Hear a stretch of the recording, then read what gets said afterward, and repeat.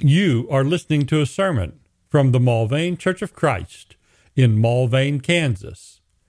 Subscribe in your favorite podcatching app or find and listen to any sermon online at mulvanechurch.com/sermons. Tonight we're in 1 Thessalonians 5. We're looking at in 1 Thessalonians 5 the return of the Lord. And it's an unknown return, which we had in verses 1 through 3. Now as to the times and epochs, brethren, you have no need of anyone or anything to be written to you, for you yourselves know full well the day of the Lord will come as a thief in the night. It strikes me that these brethren, who for just a few weeks with Paul didn't need any more writing about the times and epochs, and especially the things of the end. And how many people today want something more written about the end? And that's one of the best ways to sell a Christian book, is to write about the end. But Paul said, you know this, so you don't need that, and we should know this too. The day of the Lord will come as a thief in the night. So any kind of prediction about it, that's not going to be helpful. While they were saying peace and safety, then destruction will come upon them suddenly, like birth pains upon a woman with child, and they'll not escape. And so they're going to be unprepared no matter when it comes. So you be prepared. So now for you, brethren, verse 4.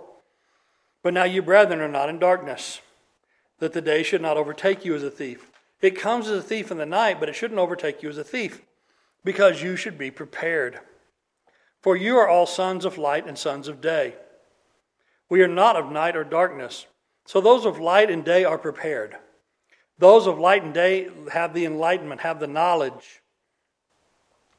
They live in a way that is prepared.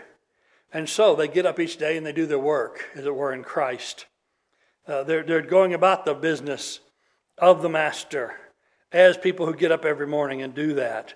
They're not of those who sneak around at night or have to hide what they do under the cover of darkness or get drunk at night or are spiritually asleep. Verse 5 continues, we are not of the night nor of darkness. So then let us not sleep as others do, but be alert and sober. So that slumber there, that sleep there, is a spiritual unpreparedness. It's not saying you can't have your 8 hours of sleep at night, because otherwise how do you get up and be productive in the day? But what it's saying is that you're not sleeping your life away. What it says is that you are aware of what is going on. You are alert and sober. For those who sleep, do their sleeping at night, and those who get drunk at night. So there's these night activities of those who don't work or those who do evil under the cover of darkness. But since we are of the day, here's where we live, in the light. Let us be sober, having put on the breastplate of faith and love, and as a helmet, the hope of salvation. So here's the short version of Ephesians 6. Ephesians 6, the whole armor of God. Here's the short version, the armor of light. First starts with a clear mind. Be sober. Don't be intoxicated. Don't be drunk. Don't be overcome by these things that are contrary to sound reasoning and faith. A sober mind. Then a breastplate of faith and love, and the helmet, the hope of salvation. So if you ever had trouble remembering the full armor of God, well, here, memorize the abbreviated version. Faith, love, and hope. Right? Faith, love, and hope. Do we know those three things? We know them from many places. We're probably most famously 1 Corinthians 13, faith, hope, and love. But here it is sobriety, faith, love, and hope.